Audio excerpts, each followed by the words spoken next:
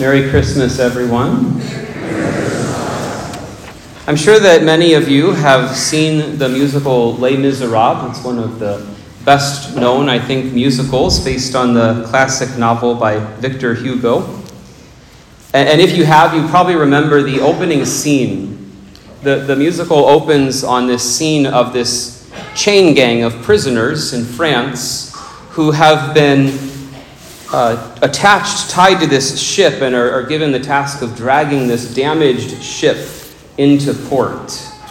And as they do this, they're singing a song called Look Down, which is full of such uplifting words like, look down, you'll always be a slave. Look down, you're standing in your grave.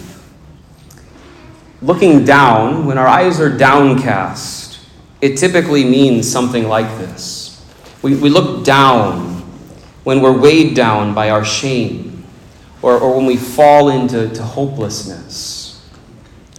Looking down is an expression often of despair, of experiencing the burden of the brokenness in which we all live in this fallen world. And then we come to the mystery that we celebrate on this most holy night, in which everything is turned on its head. Look at almost any depiction of the Nativity. Look at the eyes of the figures there, and what do you see? They're all looking down. Our Lady, St. Joseph, the shepherds, the angel, even the animals. They're all looking down. But their looking down is not because of shame or hopelessness. Their looking down is not the burden of this broken world. They look down in awe and wonder. Their gaze is one of worship and adoration. Until this moment that we celebrate tonight, to look at God meant to look up at the heavens, where God dwells in unapproachable light, and from where God looked down upon us, his creatures, who had made such a mess of the beautiful world he created. But on this night, to look at God means to look down. To look down at God, now a tiny, helpless infant lying in the poverty of a manger. To look down at God who looks up at us, his creatures. And the lesson in all of this is one that we've heard before, but that never grows old, and that we easily forget and always need to be reminded of.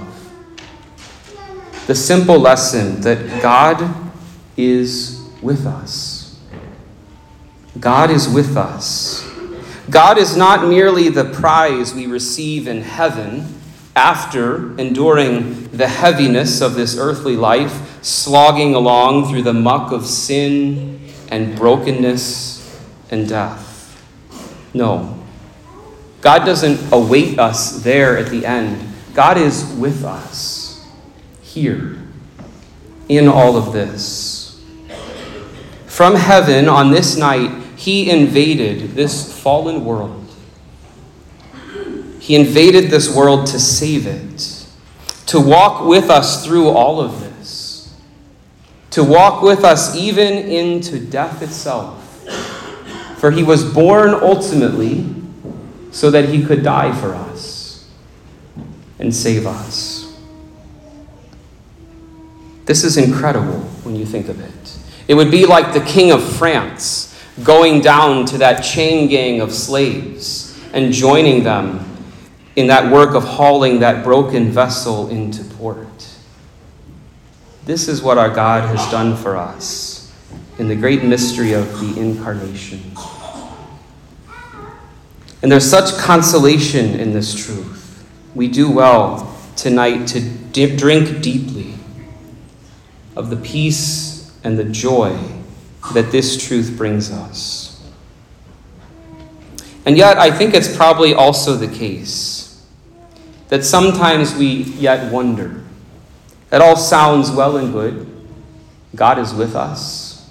He's with me in the brokenness.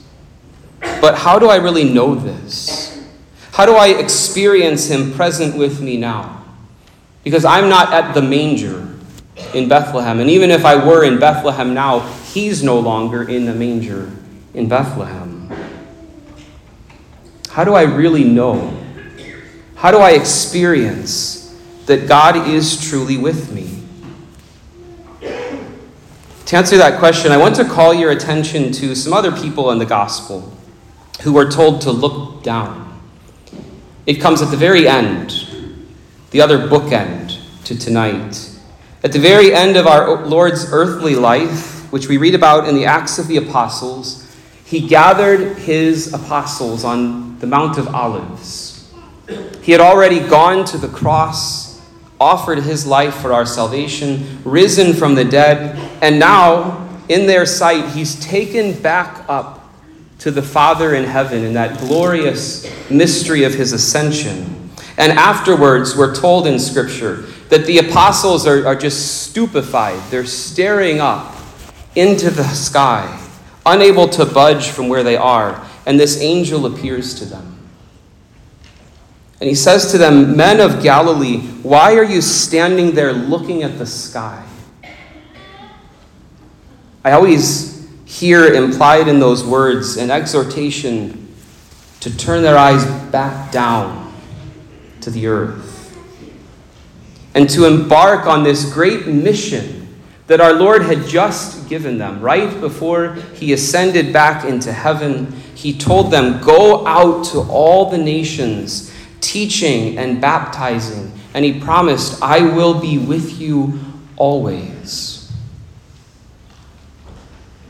Those apostles gathered there on the Mount of Olives, they were the infant church. The church that Jesus himself had founded, established on the earth, whose mission would be and still is to carry that saving presence of Christ out to every time and place. They were and they are his emissaries. It was through the church that Jesus would continue to be with his people.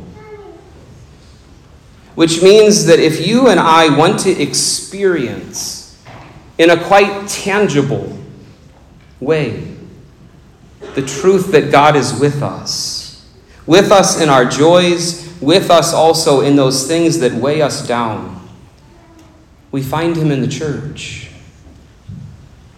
He went so far to identify his church with himself. St. Paul calls the church the body of Christ. The church is a kind of prolongation of the incarnation down through all the centuries. In the church, we find Christ with us in the sacraments, most especially in the Holy Eucharist, which we believe, based on his own words, is his real and abiding presence in every tabernacle of every Catholic church. If ever you wonder, is God really with me?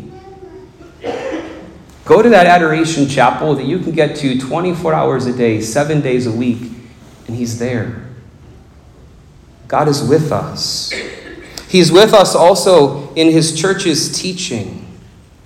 The church proclaims to us today the very same truth that the lips of the incarnate Savior spoke when he was on earth. For 2,000 years, the church has pondered what Christ said.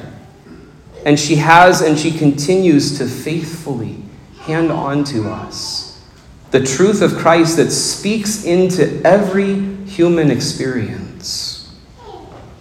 Christ is with us in the shepherds of his church, her ordained ministers whom he calls and gives grace through holy orders to care for his flock with the love of his own sacred heart. Frail, weak, and imperfect and sinful as we often are, nonetheless, Christ is at work, present to us through the ministers of his church. And Christ is present when we gather as his church, brothers and sisters united in the oneness of his body. And so on this Christmas night, we're reminded that God is with us. Even when we are looking down, laboring under the burden of sin and brokenness, God is with us. But that requires something of a response from you and me as well. We have to ask ourselves, God is with me, but am I with him? Think about the shepherds and the magi.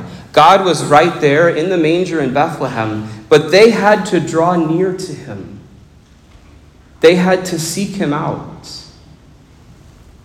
They had to open their hearts to the newborn king. And so God is with us.